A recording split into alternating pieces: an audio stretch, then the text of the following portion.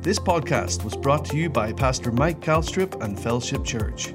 For more information, visit thefellowship.church. I want to thank all of those that were able to be with us for our prayer time Sunday night.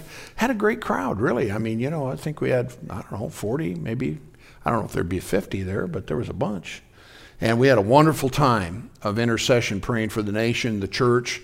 And the other thing about that is, really unbeknownst to me, God had given us some utterance and prayer for the nation of Israel. And, praise God, I tell you what, they're chosen of God. And He delights in our support of them. Amen.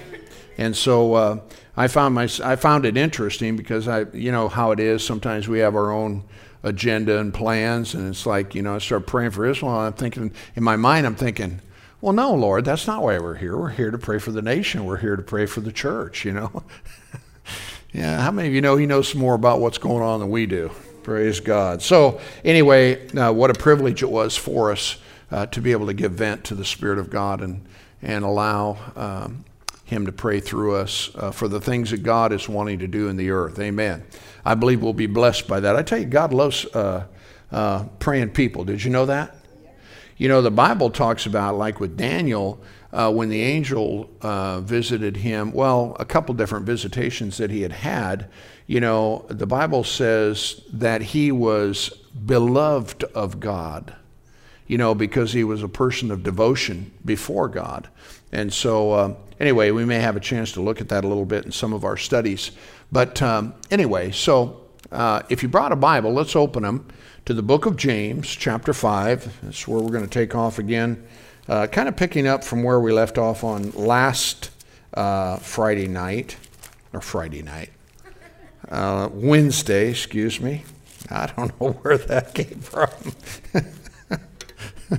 Whatever. Praise the Lord. Amen. Glory to God. James chapter 5. And then let's go ahead and pray, and then I'll share with you some things I believe will be a blessing to you. Father, we're so grateful again for what it is that you're doing in the earth today. It is without question our privilege, Father God, to not only have our names written in the Lamb's Book of Life, but to be a part of the family of God, both in heaven and in earth. And Father God, we as those that are on the earth have the privilege of helping to carry out your divine purposes and your will, Father, in the earth in our generation. So we want to thank you, Father, for courage. I thank you for strength. I thank you for wisdom and the ability, Father, that you've given us to be able to impact the world in which we live in a powerful kind of way. So thank you, Father, for your blessing in our lives. And as we break the bread of life tonight, again, I thank you for utterance in the Holy Ghost. Father, it's my desire that you have the opportunity to speak those things that are necessary for those present here this evening. And also, Father, for those that may be watching by internet. And so we thank you, Lord, for your goodness, mercy, and grace. In Jesus' name, and everybody said amen. Praise God. This evening, I want to talk again about our personal prayer life. And the thing that I want to emphasize as we go through this is to simply say that, the reality is that as believers, we really can change things through prayer. But it does oftentimes require a persistence and a perseverance. And not as a matter of works. Sometimes we look at these things and we say, well, if I just pray enough. It's not what I'm talking about at all. I'm talking about an inward desire that we have to see a manifestation of the will of God manifested in a certain circumstance and willing to stay as long as it takes, as it were, if that's the right way to put it, in order to see that come to pass. Because it isn't a matter of works. We prayed for, 3.5 months and by golly, God finally showed up. That's not what this is about at all. But I do believe that there are forces of darkness that try to thwart and avert these things. And we see this throughout the scriptures, but we often don't look at it in the right light. Sometimes we interpret things wrongly, sometimes because of being, just religious thinking. We've been taught certain things, and we've had the idea, that this is, what was necessary. Like, by golly, if we just pray long enough, God will finally show up and do something. Well, He is not short when it comes to His promises. He wants to see things brought to pass too. And of course, people say, well, why then does it take so long? Why then do we have, that's above my pay grade. All I know is, praise God, that if we'll stay before Him about certain matters where our lives are concerned, praise God, we can make tremendous power available. Can you say amen? Hallelujah. So anyway, that's going to be our target for this evening, to try to discuss some of those things when it comes to, again, perseverance and persistence in prayer. Hallelujah. So talking about your own personal prayer life and talking about how powerful and how very necessary it is. Prayer in its simplest definition means to talk to God. Hallelujah. And He doesn't need Elizabethan English to understand. Aren't you glad for that? When I got saved, I said, God, I don't even know if you're out there, but if you are, I want you to come into my heart. Now, there may not have been a lot of faith in that statement, but He understood my heart. And guess what? He showed up. Amen. And there weren't any these and thous. It was just me and Him. And thank God He heard me. Amen. Did you know His prayers, or your prayers are open, or let me say that again. His ears are open to your prayers. And so we need to have confidence in knowing that. Now, really, apart from the Word of God, when it comes to your relationship with God, I don't think prayer, I don't think anything can be second to that other than prayer, because it affords us the opportunity to be able to, talk to God, and God talk to us. And in that context, a lot of people say, they'll say, well, I know that I should, but I guess I just don't. Well, we ought to do something about that. Huh?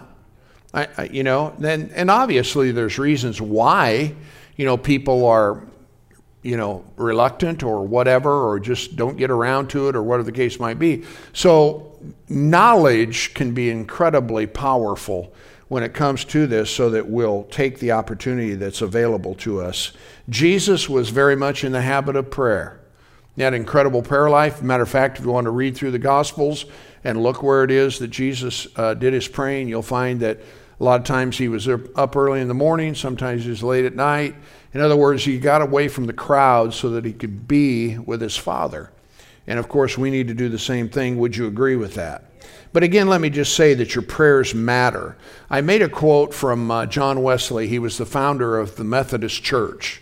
And he made the statement that it seems that God is limited by our prayer life, that He can do nothing for humanity except someone ask Him. He went on then to say why this is, we do not know. Well, we ought to find out. We ought to know why it is that it seems that God is limited when it comes to our prayer lives. And I don't think sometimes, that people, realize sometimes that this, there's a Godward and a manward side to what it is that goes on within your life. God is interested in you, and hopefully you're interested in Him. It's a relationship. And we find this, I find this very interesting in the relationship He had with Abraham, because Abraham had he wasn't perfect. He made a lot of mistakes. Sarah and he got together and hatched an idea that maybe, because she was barren, they could work it out another way. Well, dude, that went sideways in a hurry, so everything wasn't perfect, but there were things and encounters that Abraham had with God with Abraham. And what's interesting to me is that when He came and visited him on one occasion, He again reaffirmed the fact that he was going to become the father of many nations, and He changed his name to Abraham, father of a multitude. Well, when all of that occurred, and those types of things started to happen, what's interesting about that is in that conversation, all of a sudden, God says, shall I hide from Abraham that which I am purposing to do or thinking about doing, seeing that he will become a great and mighty nation? He said, for I know him, that he will command his children, and, as far as obedience and things of that nature. And so God told Abraham, now remember, they're in a covenant with one another. And so God began to tell Abraham that he was going to go visit Sodom and Gomorrah. Well, as soon as this happened, all of a sudden, we see this intercession or this engagement with Abraham for the people that are there. Well, Lot was there. His nephew was down there and all of his household. And he said, wait a minute. He said, surely, you wouldn't destroy the righteous with the wicked, would you? I mean, if there's 50 there pre-adventure, and he was very humble about it. He was approaching him, God, with great reverence. He said, but if there's 50 there, will you not spare? He said, shall not the judge of all the earth do that which is right? Think about the context of that, the regard or the status or the place that people of God, people that are washed in the blood, people that have been declared righteous, think about the station or the place, or call it respect, that God has for people like that. Because God said, well, if I can find 50 there, I won't destroy them. So it was the righteous that God had regard or respect toward. How many of you know he's got that same kind of regard for you? Again, this is, we have a relationship with God. We're not estranged. We haven't been alienated. Thank God, because of the new birth, we've been born of the Spirit of God, and we now have an audience, access. When Paul was talking about, in I believe chapter 5 of Romans, about having access to God. The devil lies to people.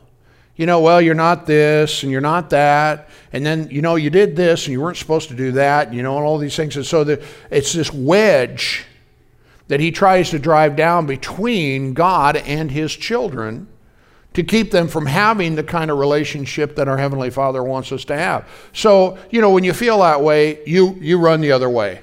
Okay, you got people, that have been born of the Spirit of God, and they've fallen into sin, and they're, out of fellowship with God, and they're running the wrong direction. I tell you, when you get into trouble, it's not the time to be running away from God. It is the time to be running to Him, because He's merciful and He loves you. And so He said, shall not the judge of all the earth do that which is right? And he said, well, if I can find 50 there, I won't. So the story, as he began to continue in his quest to reserve the judgment of God upon these people, he went all the way down to, I'm just going to ask you this one final time, if you found 10, would you not spare them? And he said, if I can find 10 there, I will. Well, he didn't find 10. He only found 8. All right? And so, of course, now he snatched the 8 out. I said he snatched them out. That ought to be a sign to you, praise God, that the Bible says that we as believers, we have not been appointed unto wrath. You'll never see the wrath of God because of the sufficiency of Jesus' blood. Are you with me? And so he snatched them all out of there and kept them from being destroyed. Are you with me? And so it's important for us to understand the relationship that we have with him. Now here in James chapter 5, we use this as our text, beginning in verse 13. James is writing. This is the half-brother of Jesus. He was the pastor of the church in Jerusalem, when the church was given birth to. And when he was writing here in verse 13, he said, is any among you afflicted? Some of your Bible translations may say tested or tried or, Suffering. Okay? In other words, you could say it this way, are any of you undergoing hardship? Okay? So the instruction that Pastor James gives in this narrative or this discourse is, he said, are any of you undergoing hardship? What are we to do? Let him what? Let him what? Pray. Now, is the purpose for praying in hardship so that, we maybe just do a better job or whatever? you know? No, I'd say that the reason that we're praying, praise God, is we want to get delivered from the hardship. Huh? Right.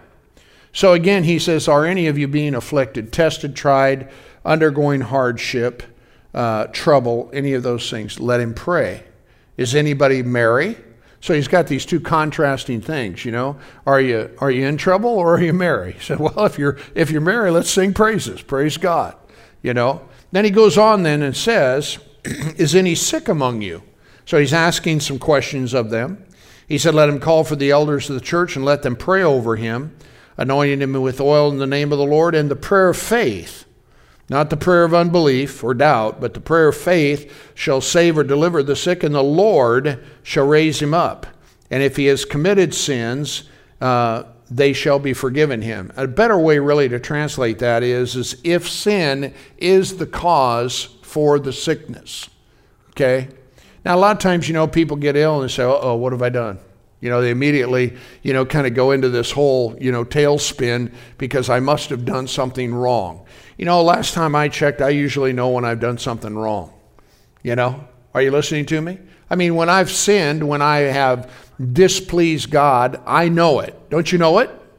Okay? Well, you know, when you know it, you need to get it right. I told you the story about the one tenant that we had, and I went up there and, you know, I didn't behave myself very good. So I was being smitten by the Holy Ghost on the inside of me, you know, actually my spirit, and I had to go and repent.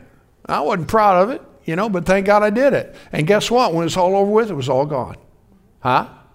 You know, wouldn't it be better off if people just run back to the situation and deal with it?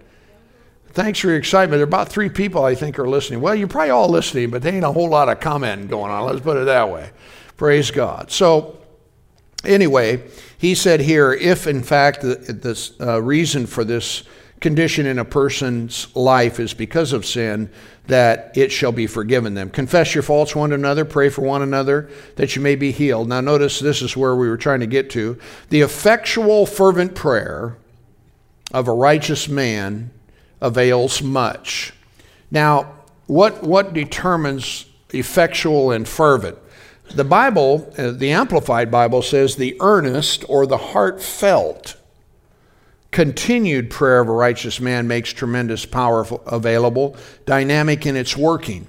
Another translation says that the supplication of a righteous man avails much in its working.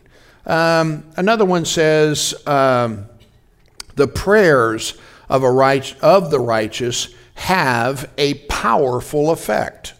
I don't know that a lot of Christians feel that way about their prayers, but they should. Huh? I tell you what, praise God, when you open up your mouth, you ought to know that there's something there that heaven is listening to. Are you with me? But again, the God of this world will do everything he can to try to undermine the confidence that you can have in your own heart about your prayer life, you know. And I mean, it comes in many forms. I talked to you about the whole condemnation thing.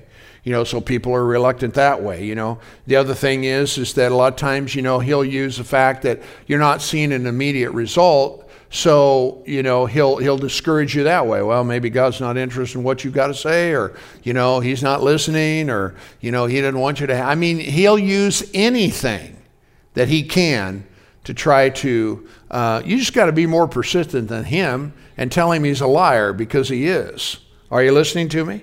Other translations say it this: tremendous power is made available through a good man's earnest prayer. Another translation says that the prayer of a righteous man has great power in its effect.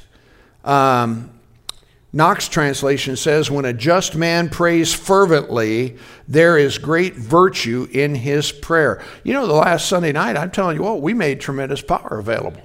Praise God. You know, we got a note of victory, came up, worshiped God together, and it was great. Spent about an hour, you know, just praying before God. So, the prayer of a righteous man can bring powerful results. Well, if that's true, you'd think that folks would be a little bit more inclined to get after it, huh? Huh? How about the rest of you? Yeah, sure. So, you know, people, you know, sometimes you'll hear people, well, what good is prayer? God never answers my prayer. Well, you know, you can tell by that sour attitude that there's an issue. And you don't want to listen to them. If you're looking for advice, don't go to them when it comes to, whether or not prayer is effectual or if it has. You want to go to the Word. And he said that the effectual fervent prayer of a righteous man or woman makes tremendous power available. I'm going to believe that.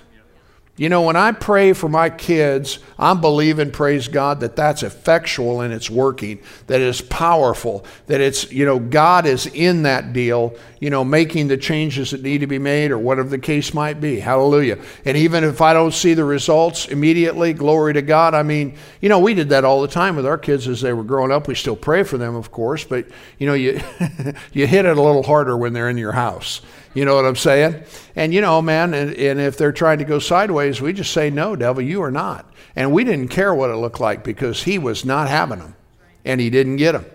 Hallelujah. We got all three of them serving God. And they married somebody that loves Jesus too. And it don't get no better than that. Are you listening to me? But you gotta set you gotta put your foot down because the devil's a stinking liar. And the thing about the pastor's kids, I mean, they live in a fishbowl. And I'm telling you, it's not easy being a pastor's kid. And but I tell you what, they did all right. Amen.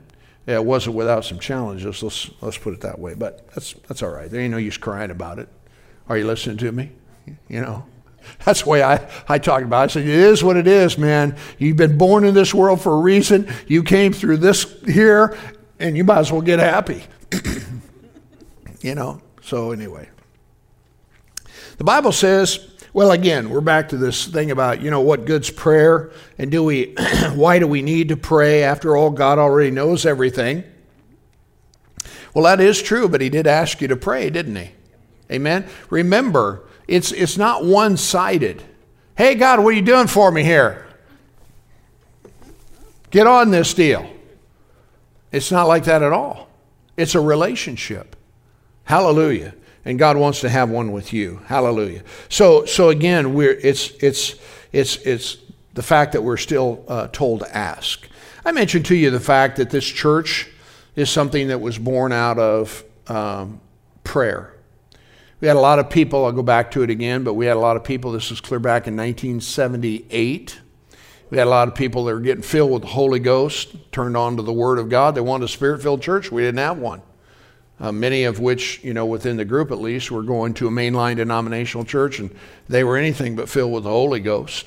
And such a disparity there. I mean, it wasn't really intended to be that way, but it just, oil and water don't mix. Light and darkness don't mix. And so they're hungry, and they want more. The Bible says, blessed are those that hunger and thirst after righteousness, for they will be what? Filled. We prayed, I think, as I recall, we prayed about 6 weeks. We started, I think, in the middle of October, and we would gather each week for about 6 weeks praying. One Monday night, I'm at home by myself. Joan was away doing something, and I was on the couch, and I think I was probably praying, and the Spirit of God came on me. He says, I want you to start a church. I said, I do not want to start a church. You got the wrong guy. I said, no, I got the right guy. And so I went and argued with him about how it wasn't. The biggest problem that I had in the whole thing was, what people were going to think. And guess what? You got to get delivered about what people think, because you'll never obey God if you're concerned about, whether it's socially acceptable or not. And, and there's a lot of things to that, but finally, I just said, all right, God, praise God, but you're going to have to talk to her, So she came home, and I said, honey, there's something I need to visit with you about. And she said, yeah, sure, what's that? And I said, well, I said, God just spoke to me and wants us to start a church. And she says, well, I believe that's God. She says, but we need to tell my parents before we tell anybody else. We need to go personally. We didn't want them to hear it secondhand. They were pillars in the church at the time. And guess what? That didn't go over good. And, and we did our very best, at least I did, to try to explain my heart to them about why it is that we were doing what we were doing. And of course, one of the comments was, what's wrong with our church? And I wasn't, I just told him, I said, I'm not trying to compare what it is that we feel like the Lord is wanting us to do with that. But, they were feeling the same pressure that we were in terms of socially, how's this going to turn out? And it was hard for them, But we, worked through all of that and explained what our heart behind what we were doing. We weren't, hey, guess what? We're going to go split the church. We're going to make a problem for everybody.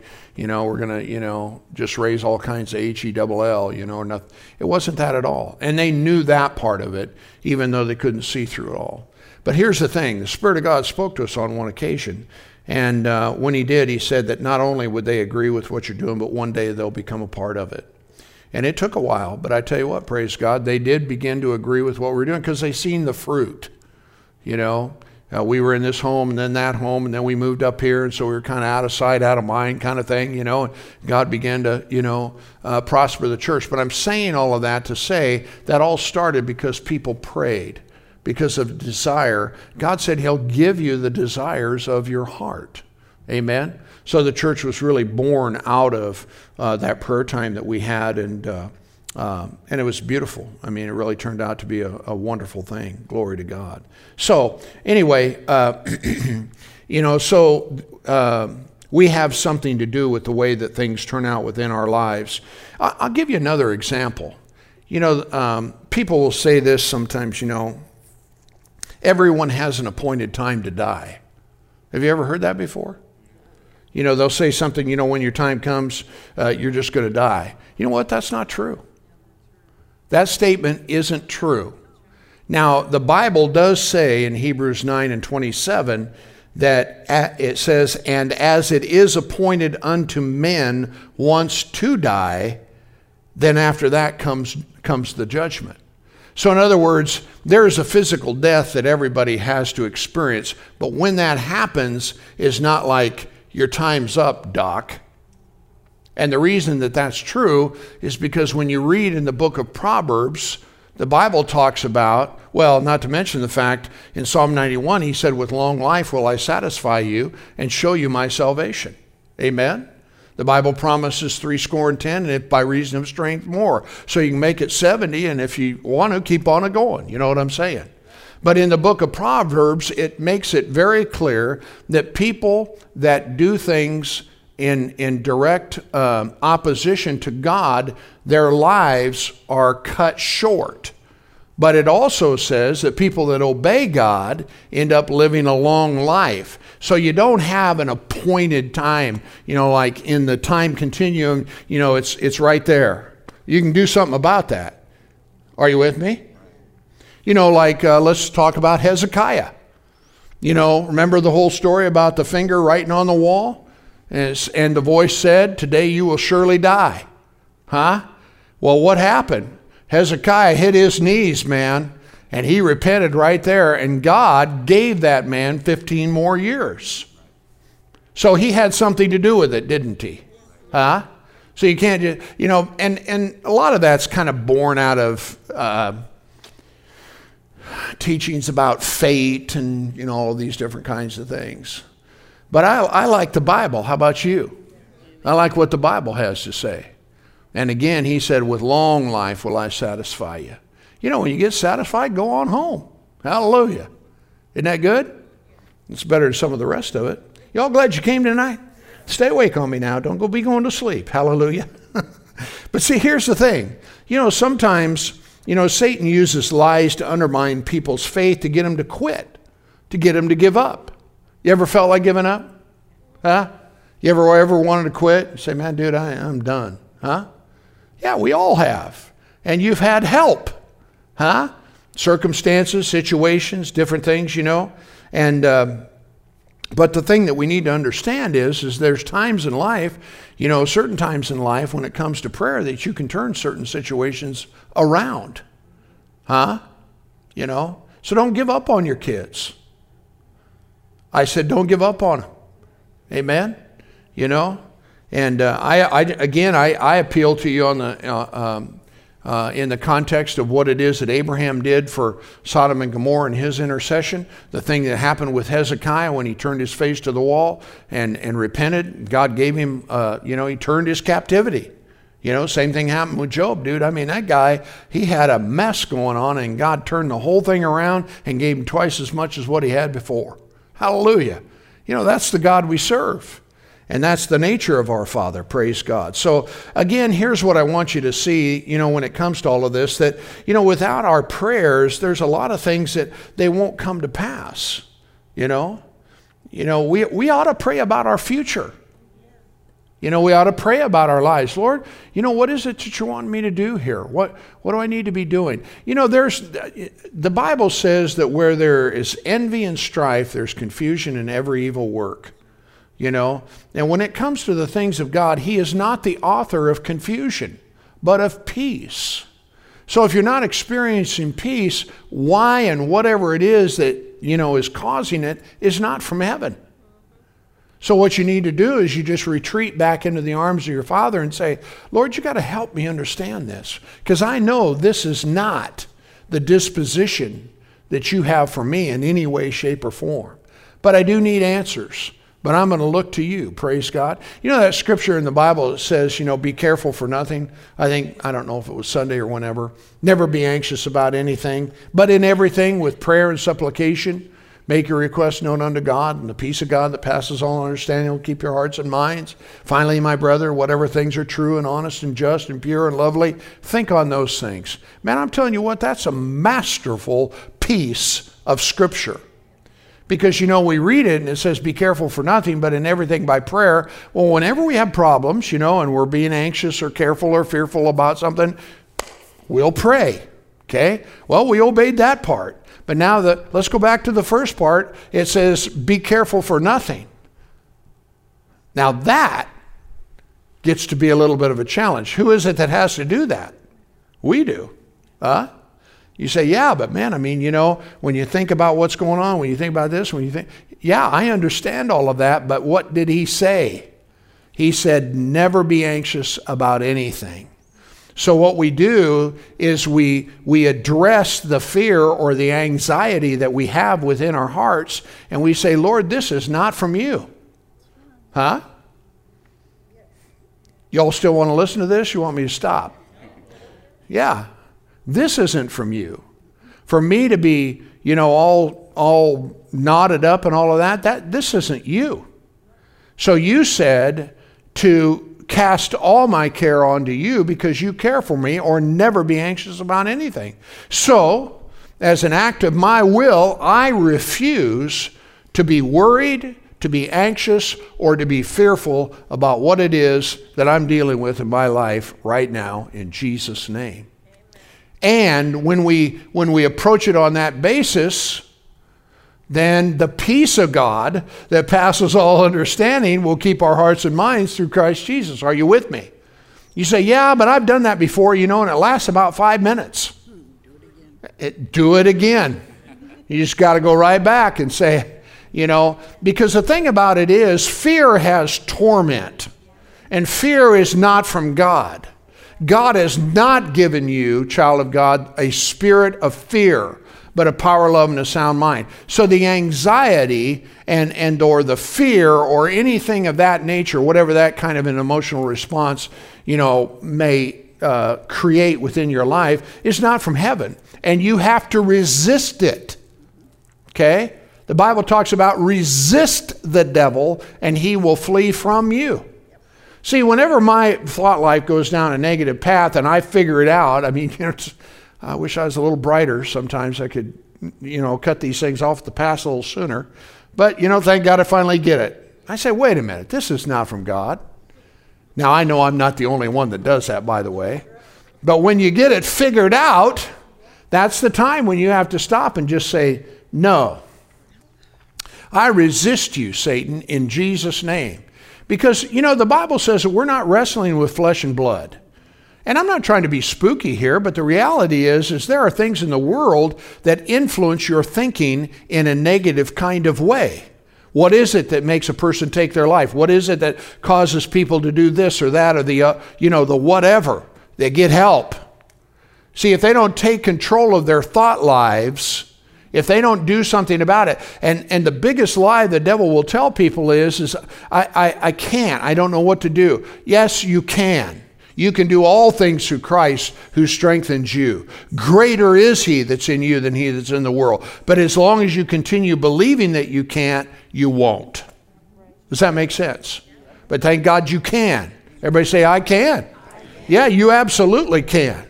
Hallelujah. And what it does is it breaks the hold of the devil in your life, because he builds these strongholds in people's thinking.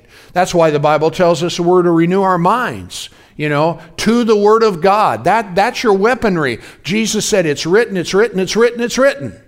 And you got to be able to do the same thing. No, devil, you're a liar, praise God. He said he'd keep those in perfect peace whose mind is stayed on him. So I refuse to fret. I refuse to worry. I refuse this, that, and the other. And people, they get physically sick because of worrying and anxiety. They end up, they got, ulcers, all kinds of problems, this, that, and the other. And I remember Brother Hagin was talking about a guy, he was a pastor actually, and he had somebody was suing him, and he was in trouble.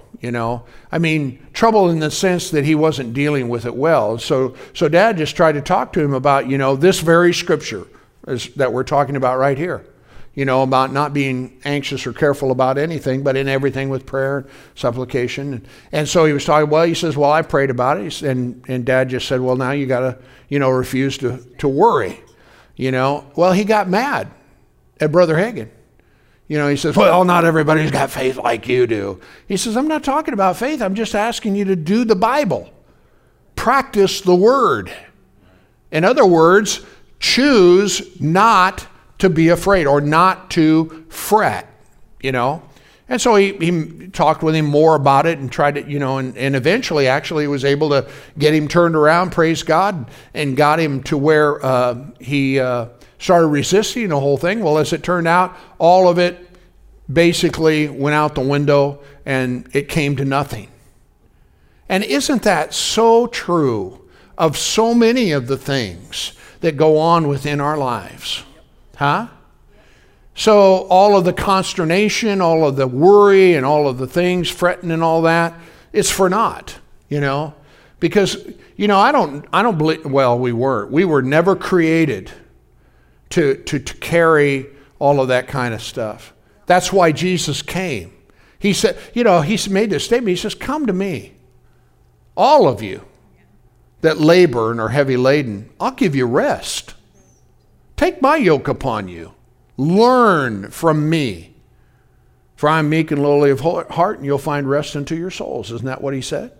For my yoke is what? It's what? Easy.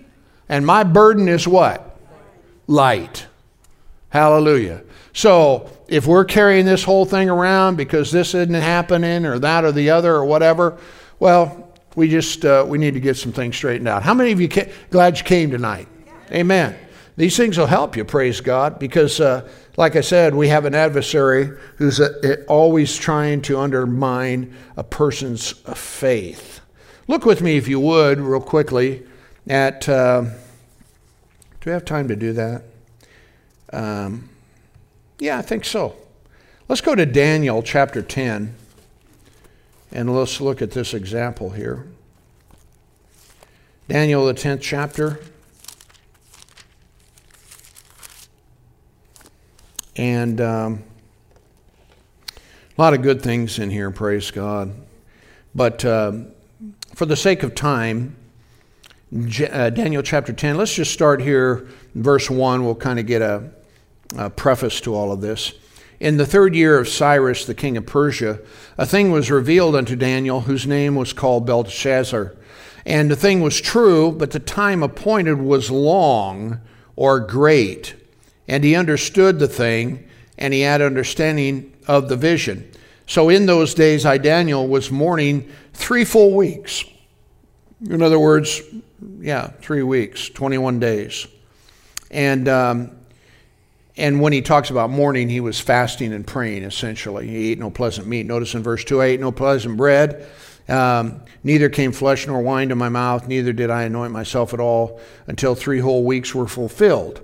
And in the 24th day of the first month, as I was by the side of the great river, which is the river Hodela, I lifted up my eyes and looked, and behold, a certain man clothed in linen, whose loins were girded with fine gold of Uphaz, and his body was also like the beryl, and his face was like the appearance of lightning, and his eyes lamps of fire, and his arms and feet the color of polished brass, and the voice of his words was like the voice of a multitude. Woo! Well, you know what? That's not normal. So what's happening here? He's being visited. He's having an encounter. Now let's drop down for the sake of time. In verse 10, he had this vision, and he said, behold, a hand touched me, which set me upon my knees and upon the palm of my hands. And he said unto me, O Daniel, listen, a man greatly, what? Beloved. Hallelujah. God loves you tonight, you guys. Oh, he does. He says, a man greatly beloved. Understand the words that I speak unto thee, and stand upright. For unto thee I am now sent. And when he had spoken this word unto me, I stood trembling. And then he said unto me, fear not, Daniel. Now listen to this. This is what I want you to underline. For from the first day that you did set your heart to understand and to chasten yourself before your God, your words were what? Heard. They were heard. And I am come for your words. But the prince of the kingdom of Persia.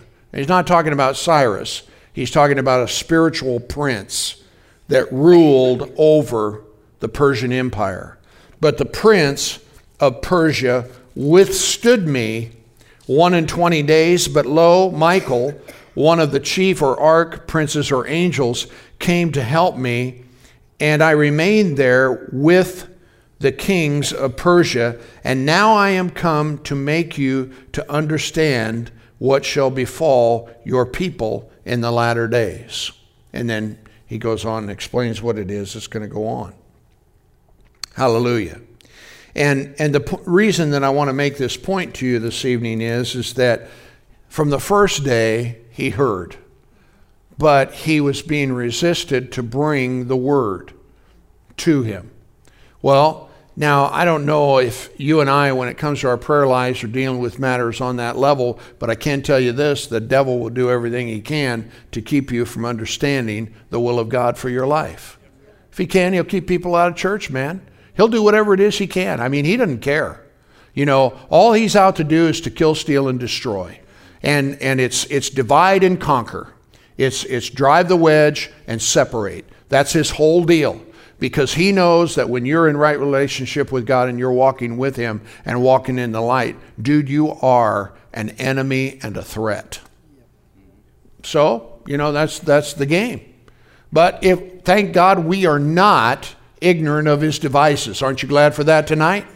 Praise God. And we have this audience with God. God, you know, it's like Paul said, man, dude, if God be for us, who can be against us? He that spared not his own son, but delivered him, how shall he not with him freely give you everything you need? Man, I'm telling you, you don't want to run from God, you want to run to him. Hallelujah. Because he loves you. Glory to God. Amen. You know, don't be like Peter. You know, Peter, bless his heart, man, they're out there on that ship. He gets a boatload of fish, and he said, depart from me. I'm a sinful man. And essentially what Peter's saying, dude, you got the wrong guy. You don't know anything about me, and I'm a mess. And Peter said, don't you worry. I'll make you a fisher of men. I can fix messes. And thank God he did. But it's so part of the natural man to want to run from God instead of run to him. You understand that? So thank God we're believers and we know better, and so we don't do that. When we're messed up, we run to him. God, I am messed up. He says, well, I know that. You know, I'm way ahead of you there, you know. But he'll fix it. Aren't you glad for that? Praise God. So anyway, I wanted us to see that, and then finally, let's go over here to Matthew chapter 9, and I'll share this little bit with you, and then we'll have to close. Praise God. Matthew chapter 9, we're talking about your prayers and your prayer life and how important it is. I trust some of these things are a blessing to you and helpful to you, because praise God, your prayers, they matter. Amen.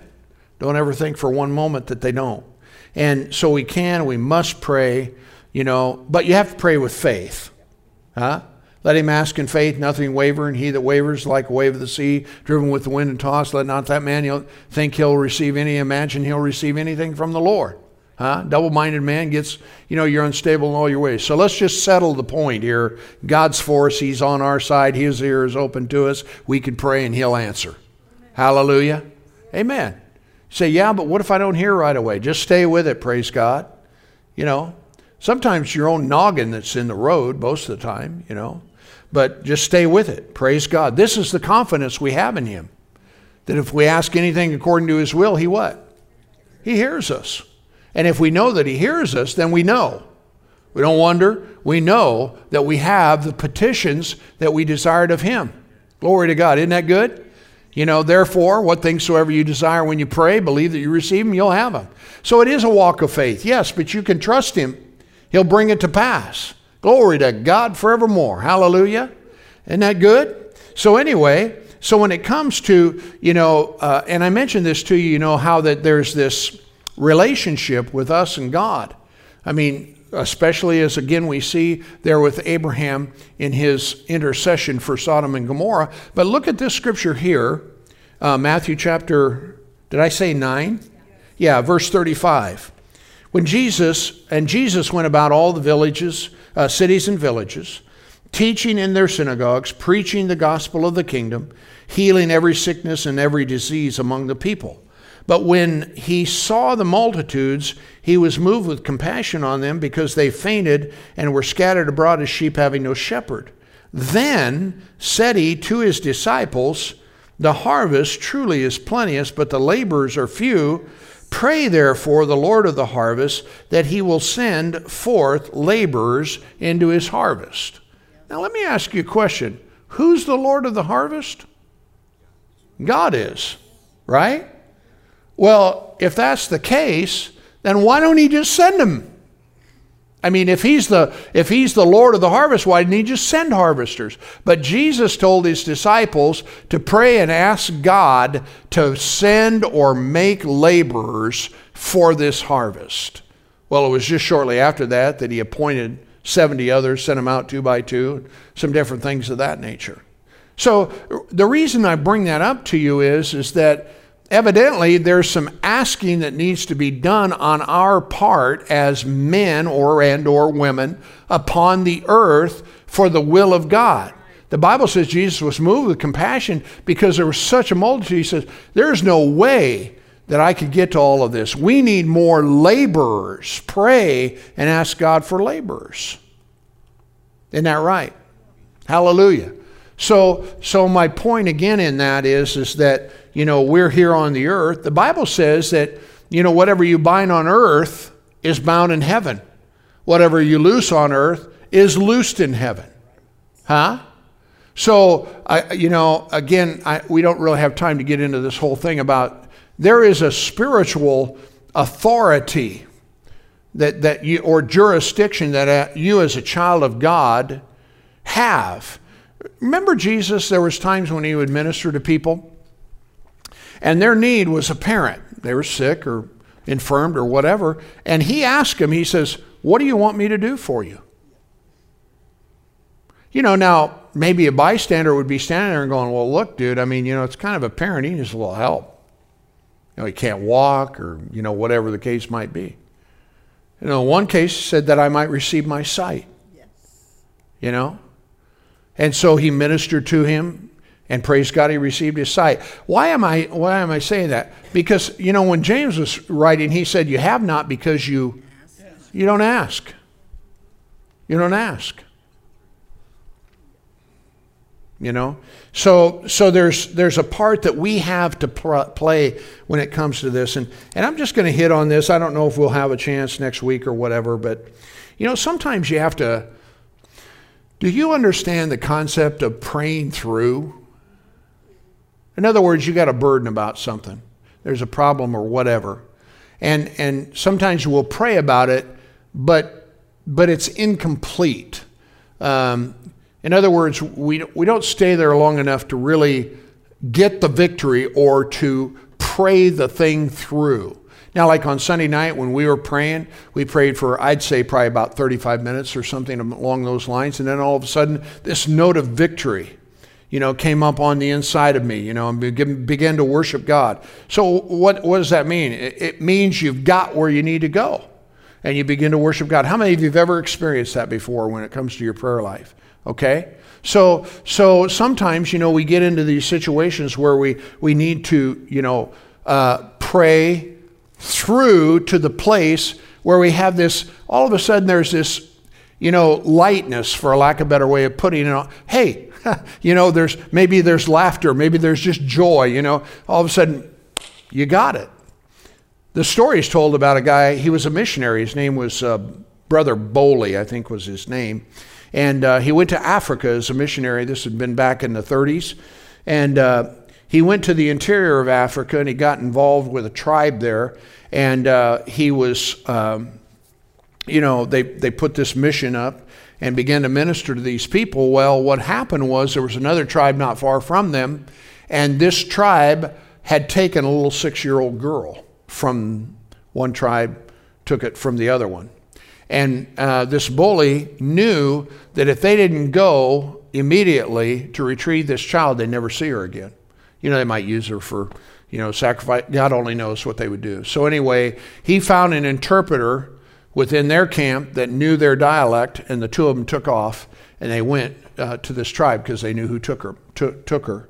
And so they got there and got to the chief and started talking to him, and they basically, traded for a bunch of trinkets, or whatever it is that they had, so in exchange to be able to get the girl back. Well, they got the girl back, but it was getting too late. It wasn't good for them to be traveling at night in the jungle, so they had to spend the night. So they're in this hut, and they're getting ready to lay down and go to sleep, and all of a sudden, they start hearing these drums and all this and that and the other. And Bowley asks this guy, what's the deal, and he says, that's their, death knell or whatever the case might be. In other words, the king of this tribe had decided, well, what are we giving this up for? We got the girl, we got them, we got, just kill them, we'll take them and we'll keep it all. So what they did is they're in this hut together and they decided, well, we're just going to have to, commit ourselves into the hands of God, and we're just going to have to go out and meet our fate. So they prayed together, and this and that and the other, and they're getting ready to, step out the door. And they really thought that as soon as they stepped out the door, wacko, that'd be the end of it. Somebody's head was coming off. Well, they walked out, and the guy came out, and everybody was down on the ground, bowing down before them instead of, what they had intended to do. And he said, what are they doing? He says, they think you're God. He says, what are you talking about? He says, well, when you stepped out, there were these two great big giant men in white apparel standing side by side or on either side of you. And they hit the ground as soon as they seen him and said, you were God. Well, what's interesting about the story is that they made their way back home, brought the girl back. Everything turned out all right, And so he was going to another one of the other missions that they had created, and there was a gal that was the director of that one, and she was, they were visiting the things, and she said, hey, by the way, she said, last Friday night, were you in some kind of trouble?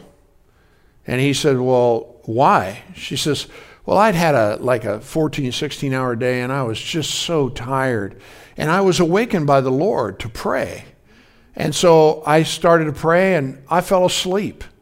But then I was awakened again, and so I woke up and, I started to pray, but I fell asleep. And a third time it happened, she said, I finally decided the only way, that I could do it. It was about 10:30 at night. The only thing I could do is I was going to have to get up because I just couldn't stay awake. I was so fatigued. So she said, I began to pray and I seen your face. And she said, I prayed for an hour and a half from 10:30 until midnight. And then all of a sudden I got a note of victory.